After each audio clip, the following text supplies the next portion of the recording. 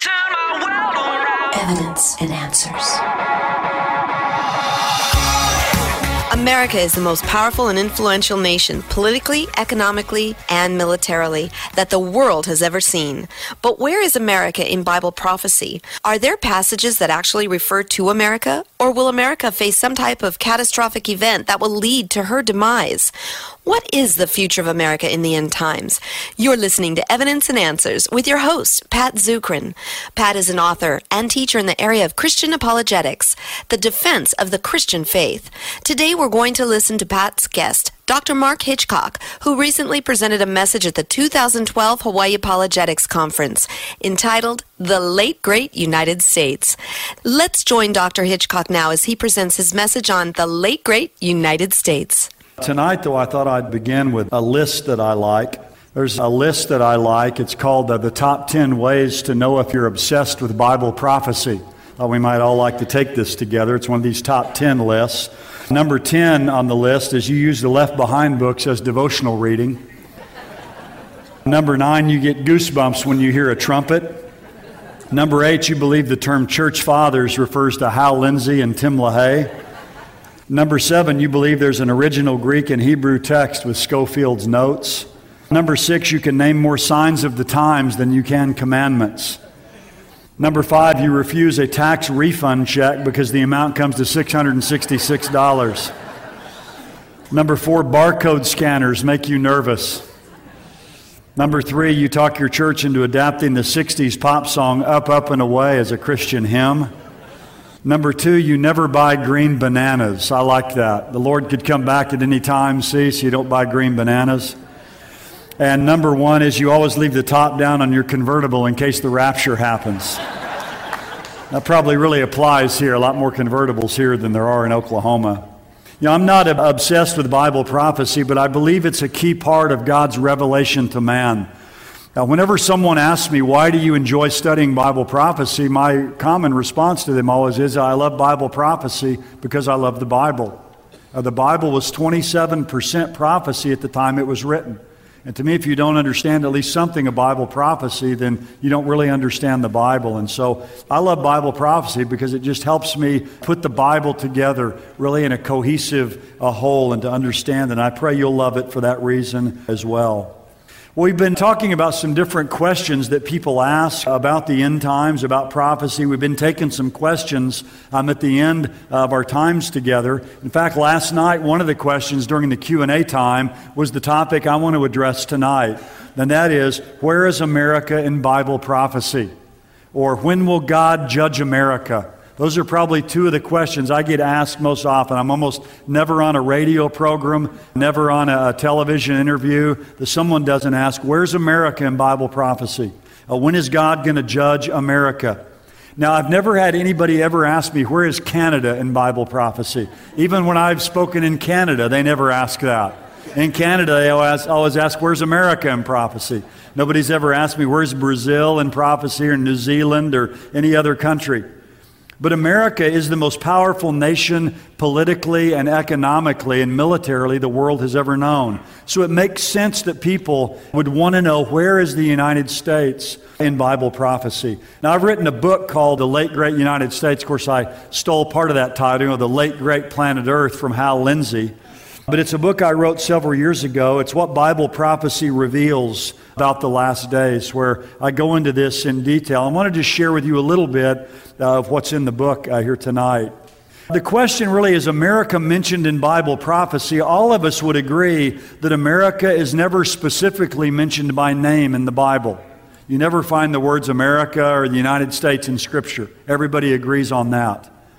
But the real question is America referred to in the Bible under some other name or title? Is there some symbolic statement or maybe symbolic use or reference to the United States? Now, I want to just go through and look at some of the places where people claim they find America in the Bible. One of the places where people try to identify America is they'll say, well, America is the 10 lost tribes of Israel. This view is often called British Israelism. Some of you may have heard of that. They take that, Britain is part of the tribes and America, by extension, is part of the other tribes of Israel, these 10 lost tribes. Well, I've got news for us all tonight. The 10 tribes of Israel aren't lost. God knows where they are. In fact, after the Babylonian captivity, after the Assyrian captivity, when the 10 tribes were carried away, some of the 10 tribes came back to the land of Israel with the 2 tribes, were restored back to the land. You remember in Luke chapter 2, when Jesus is taken to the temple to be dedicated, it says there was a woman there, an elderly woman named Anna, and says that she was the tribe of Asher. Well, Asher is one of the 10 northern tribes. So, this is the northern tribes were taken into captivity in 722 BC. This is 700 years later. And she knows her tribe, and it's one of the northern tribes. And of course, when you get to Revelation chapter 7, you have 12,000 men of each of the 12 tribes of Israel, including these 10 northern tribes. So the 10 lost tribes aren't lost tribes after all, and America has nothing to do with those lost tribes of Israel. Some will say, well, America is this unnamed nation in Isaiah chapter 18. Let me put this passage up here for us. In Isaiah 18, 1 and 2, in the King James, it says this: "Woe to the land shadowing with wings, which is beyond the rivers of Ethiopia, that sends ambassadors by the sea, even in vessels of bulrushes upon the waters, saying, Go, ye swift messengers, to a nation scattered and peeled." And some take this, the idea of scattered and peeled means laid out and divided. "To a people terrible from their beginning hitherto, a nation meted out and trodden down, whose land the rivers have spoiled," or some translate, "whose land the rivers have divided," like the Mississippi River, the great rivers that divide our country. So many people have taken this passage to be a reference to the United States. Let me give you 3 reasons why Isaiah 18 is not a reference to the United States. Isaiah 18 to 23 is God's announcement of judgment on the nations surrounding Israel. And obviously the United States is not anywhere close to Israel. Isaiah 18 fits into the larger context of Isaiah 18 to 20, which is one connected prophecy dealing with God's judgment on Cush and Egypt, which were one nation at that time. And the phrase, "the land shadowing with wings," doesn't refer to the wings of an eagle, but the whirring wings of insects that infested the Nile River Valley in that day. So I don't take it Isaiah 18 has anything to do with America either. Now, a lot of people will say, and this is probably the most common view, is that America is Babylon the Great in Revelation 17 and 18. This great prostitute that's there that, is corrupting the nations. Now, again, I don't have time to go into this in detail, but my view is that Babylon in Revelation 17 and 18 is literal Babylon. By the way, did you know there's 404 verses in the book of Revelation? 44 of the 404 verses are about Babylon. 11% of the book of Revelation is about Babylon, more than any other topic. I think that's interesting. There you have, right near the end of the book of Revelation, you have Babylon the Great, and Babylon there, this prostitute, is in distinction to the New Jerusalem, the heavenly city, which is this chaste bride of Christ. And I think what you have at the end of Revelation is everything's come full circle. You remember how after the flood, man's rebellion against God started at Babel, there on the Euphrates River at the Tower of Babel. And everything's going to come full circle as man's city rises again and Babylon is rebuilt in the end times and finally destroyed by God. So I take Babylon there to be literal Babylon. The word Babylon is used about 300 times in the Bible, and every time it's used, except maybe with one exception in 1 Peter 5, it always refers to Babylon. So it seems to me odd it would change its meaning all the way at the end there. But there's been all kinds of books written about Babylon being New York City and so on, and people go on and on about that, but I disagree with that thesis. Now, if you want to find America in prophecy in the Bible, the best place to find America is Ezekiel 38:13. Remember we looked at Ezekiel 38 last night, this great coalition of nations that are going to invade Israel in the end times. It's going to be Russia and Iran and Turkey, and it's going to be Sudan, and it's going to be Libya, and it's going to be nations from Central Asia.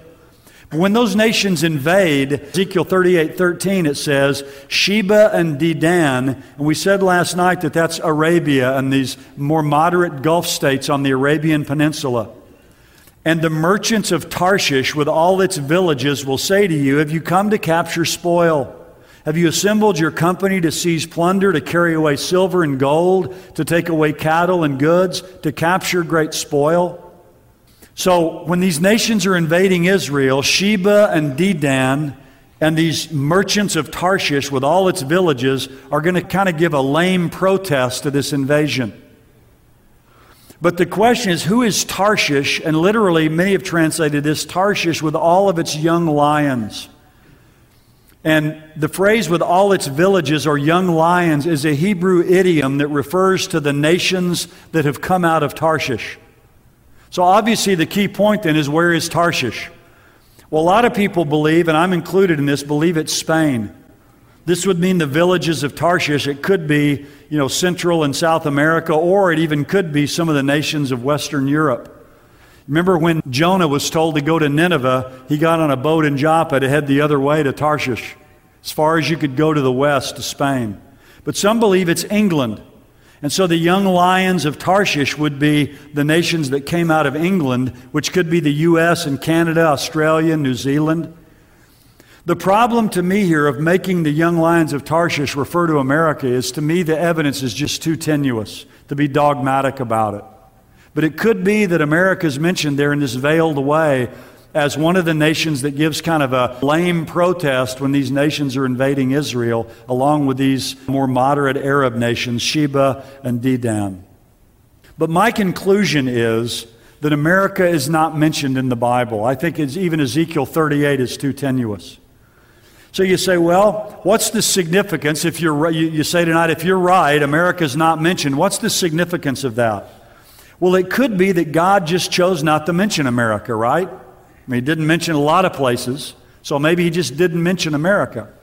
That's possible, but it seems odd to me that He wouldn't mention America if we are the world's greatest superpower when the end times begin. I mean, it seems to me strange you wouldn't mention the most powerful nation in the world if they are indeed the most powerful nation of the world when these events are taking place. Some will say, well, prophecy primarily deals with Israel and her immediate neighbors. And that's true. Most of prophecy deals with Israel and the immediate nations around Israel and kind of a little broader area. It doesn't tell us a lot about nations real far away. But we saw last night that there are nations in Central Asia. There's Rosh or Russia. Revelation 16 talks about the kings of the east who come from far to the east of Israel, way east of the Euphrates River. So the Bible does talk about faraway places, and so if God had wanted to mention America, He could have mentioned it in a way where people would have known what He was talking about in the end times. The other option here is that America won't be a key player in the end times. The reason we're not mentioned is because something must happen to us. And that's what I think the Bible would indicate, because this is a key verse here, Revelation 13:4, because it says this. It says in the end times, it says, who is like the beast, that is the Antichrist, and who's going to be able to make war with him? In other words, the Antichrist and his reunited Roman Empire, at least from the middle of the tribulation on, is going to be the dominant power in the world. Now, if they are the dominant power in the world, then that means America is not the dominant power in the world. I mean, it's just that simple. So at least by the midpoint of the tribulation, America is not the great power on earth at that time. So I think the silence is deafening. Now, John Walvoord, in his book, The Nations in Prophecy, he wrote it back in 1967. He said this: although conclusions concerning the role of America in prophecy in the end time are necessarily tentative, the scriptural evidence is sufficient to conclude that America in that day will not be a major power, and evidently does not figure largely in either the political, economic, or religious aspects of the world. And I would agree with that statement by Dr. Walvoord. Now, if that's true, America is not mentioned in Bible prophecy, then what is America's future? What could happen to America? Now, since the Bible doesn't say, the things I'm going to mention here tonight are speculation, and I want to make that clear up front. But I think, when we look at our world today, there are some plausible scenarios out there of what could happen to the United States. One idea that a Soviet professor, a Russian professor came up with recently is that America is going to have a civil war, and we're going to divide into these 4 parts, or actually these 5 parts. You notice Hawaii will either go to Japan or China down there. It's news for you guys down here at the very bottom. Alaska will go to Russia, and the Texas Republic will be part of Mexico or under Mexican influence. That's where Oklahoma is. And of course, the thing that made me mad is this whole southern part's called the Texas Republic instead of the Oklahoma Republic, and we get thrown in there with them. But it's just kind of these ideas people have about what's going to happen. America's going to split up someday, and these things will take place. But let me mention some plausible scenarios of things that could happen. One of the things that could happen is, and God forbid, but we could have a nuclear 9/11 at some point. Now think about that. Think about what 9/11 did to the psyche of our country. There are 9 nations that currently have nuclear weapons, and Iran is desperately trying to become the 10th. And they now have enough highly enriched uranium to build at least one atomic weapon. They have satellites that could hit Israel. If a nation like Iran is allowed to get nuclear weapons, think of them passing that off to some type of terrorist organization that could slip something like that into America. Again, these aren't the kind of things I want to think about, and I pray for our country every day. But things like this are becoming more and more of a possibility than ever before. The idea that somehow a nuclear weapon could be detonated in the United States. There's a book not long ago called The Nuclear Express. It says a fierce storm is gathering, an Islamic bomb will bring about a world in which millions will die and more than one democratic society will be consigned to the dust heap of history. These things are just realities out there that people never had to think about before. Back in 2008, I ran across this. It says a study predicts a biological attack within 5 years, and of course that would be just 1 year now from this point. That the margin of safety is now shrinking, not growing. I think this last statement's interesting. The United States should be less concerned that terrorists will become biologists, but far more concerned that biologists will become terrorists. There's just all kinds of dangers out there today. Another one, and I don't want to say all this stuff to make you guys not be able to sleep tonight, but I did just want to mention these things. The whole idea of an EMP threat, an electromagnetic pulse, that someone could get a nuclear weapon up above the United States at certain levels, and if it was detonated, what it would do is it would knock out the electrical grid. And it's fascinating because if it's at a height of 30 miles, you can see what it does. A height of 120 miles at a height of 300 miles. What it can do. It would put people back before we have electricity. We're not talking here just about a little minor interruption either. I think it's interesting. I thought I'd put this in here because I thought, well, since I'm going to be here with you guys, I notice on July 8th, 1962, some of you may have been here at the time, the EMP from the high altitude, 250 miles above Johnston Island, Starfish Prime test, turned off 300 streetlights in Oahu, Hawaii, 740 miles away. I don't know if some of you were here at the time, maybe that happened, but this is a nuclear detonation took place 250 miles above Johnston Island. Evidently it had effects 740 miles away. So these are the kinds of things that are out there today. Another thing that we look at is just the financial apocalypse that we have here in our country. You could call the financial crisis we're facing really in our nation at this time a financial 9/11. Really, that's taking place. The economic tsunami that's out there if we just keep spending money that we don't have. These are some of the headlines from back in 2008. A lot of you remember that well. We're getting slowly kind of back to where we were at that point in time. But, bailout nation, Wall Street financial meltdown, Wall Street panics. Remember when the Dow plunged 778 points, lost $1 trillion, the fall of America, Inc. We're up at, what's it going to be, $16.5 trillion at the end of this year if this budget we have is approved. It's just, the debt that we're amassing is just insanity. This is a little graphic I ran across a while back, going out of business sale, America up for sale in our nation. This is something fascinating, though. This was December 7th of 2009 in Newsweek. Notice the headline there, How Great Powers Fall. Fascinating article. In it said this is how empires decline. It begins with a debt explosion. It ends with an inexorable reduction in the Army and the Navy and the Air Force. They went through all these great powers from the past. I mean, some of them, centuries ago. And showed how they amassed these massive debts. And when they got these debts, they couldn't then afford their military. And to keep things going, they had to keep shrinking their military, which ultimately made them vulnerable to attack and brought about the end of the empires. See, people don't realize whenever you're amassing debt like we're amassing, there's the financial issue, but it trickles down to everything else, including the military. And of course, we need military, in every area today more than any time in history because of all the dangers that are out there. Another plausible scenario is just a whole oil crisis. The world uses about 86 million barrels of oil a day, and we use 1 out of 4 of them here in the United States. We import about 2/3 of our oil. Back in 1973 when the Arab oil embargo hit and we had the long lines, and boy, all the politicians were saying, we can't be dependent on this foreign oil. We've got to get out from underneath this. Back then, we imported 35% of our oil. Now it's 2/3 of our oil. Something I thought was interesting, I read a while back, the total value of the United States of America is $56 trillion. So if you take the whole United States, our nation, I don't know how they figured this up, but our nation is worth $56 trillion. That's 400 billion barrels of oil at $140 a barrel, and Saudi Arabia and Iran have about that much oil. So at $140 a barrel, the oil in Saudi Arabia and Iran could buy the United States for $56 trillion. I mean, those countries over there, they have us over a barrel, don't they? They really do.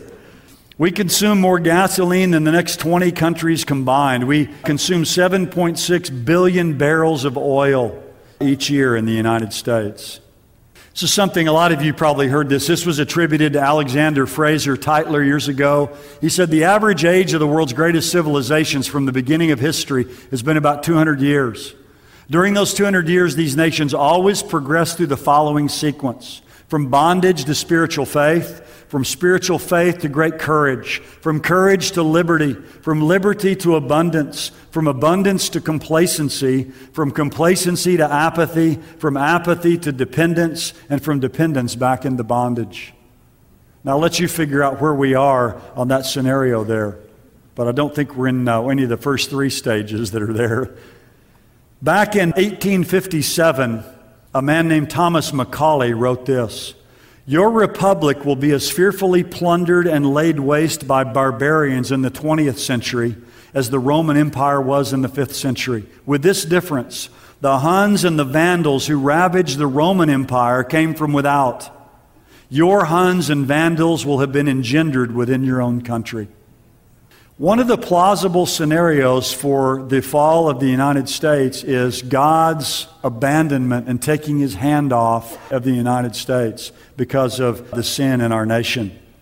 Robert Bork, years ago, in his book Slouching Towards Gomorrah, he said, American culture is complex and resilient, but it is also not to be denied there are many aspects of almost every branch of our culture that are worse than ever before, and the rot is spreading. There have been 50 million abortions in America since it was legalized. Did you know that according to the Centers for Disease Control, 26% of girls 14 to 19 years of age in America have at least one sexually transmitted disease? 1 out of 4 girls 14 to 19 in America. 80% of the material on the internet is pornography. It's a $12 billion a year industry. Out-of-wedlock birth is almost the new norm now. It's almost 50-50 in this country. In 1948, 3.8% of babies were born out of wedlock. In 1960, it had gone up to about 5%, and now it's almost 50%. In fact, I saw a big article the other day that said out-of-wedlock birth, the new norm. And 25% of evangelical Christians, 18 to 29, favor homosexual marriage.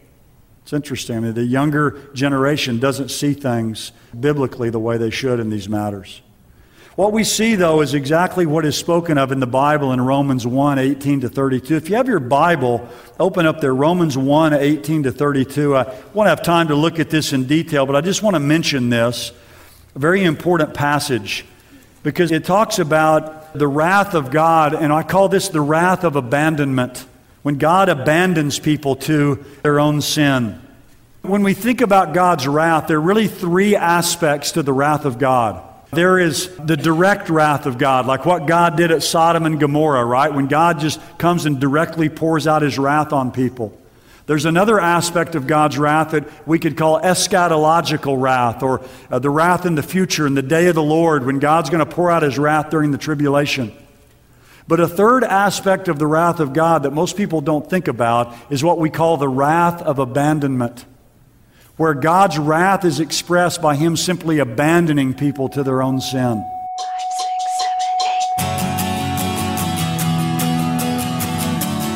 This concludes part one of Dr. Mark Hitchcock's study on the late, great United States. If you missed any part of this message, log on at evidenceandanswers.org, and you can listen to this message and enjoy other great resources on the site. Also, the entire series from the 2012 Hawaii Apologetics Conference featuring Dr. Mark Hitchcock, Kirby Anderson, and other fine teachers is available at evidenceandanswers.org. Pat's ministry relies on the generous donations from you, our listeners. If you've been blessed by teaching of Pat's guests like Dr. Mark Hitchcock, please support Pat in prayer and with a financial gift by logging on at evidenceandanswers.org. I hope you'll be with us next week as Pat's guest, Dr. Mark Hitchcock, concludes this study entitled The Late Great United States, right here on Evidence and Answers.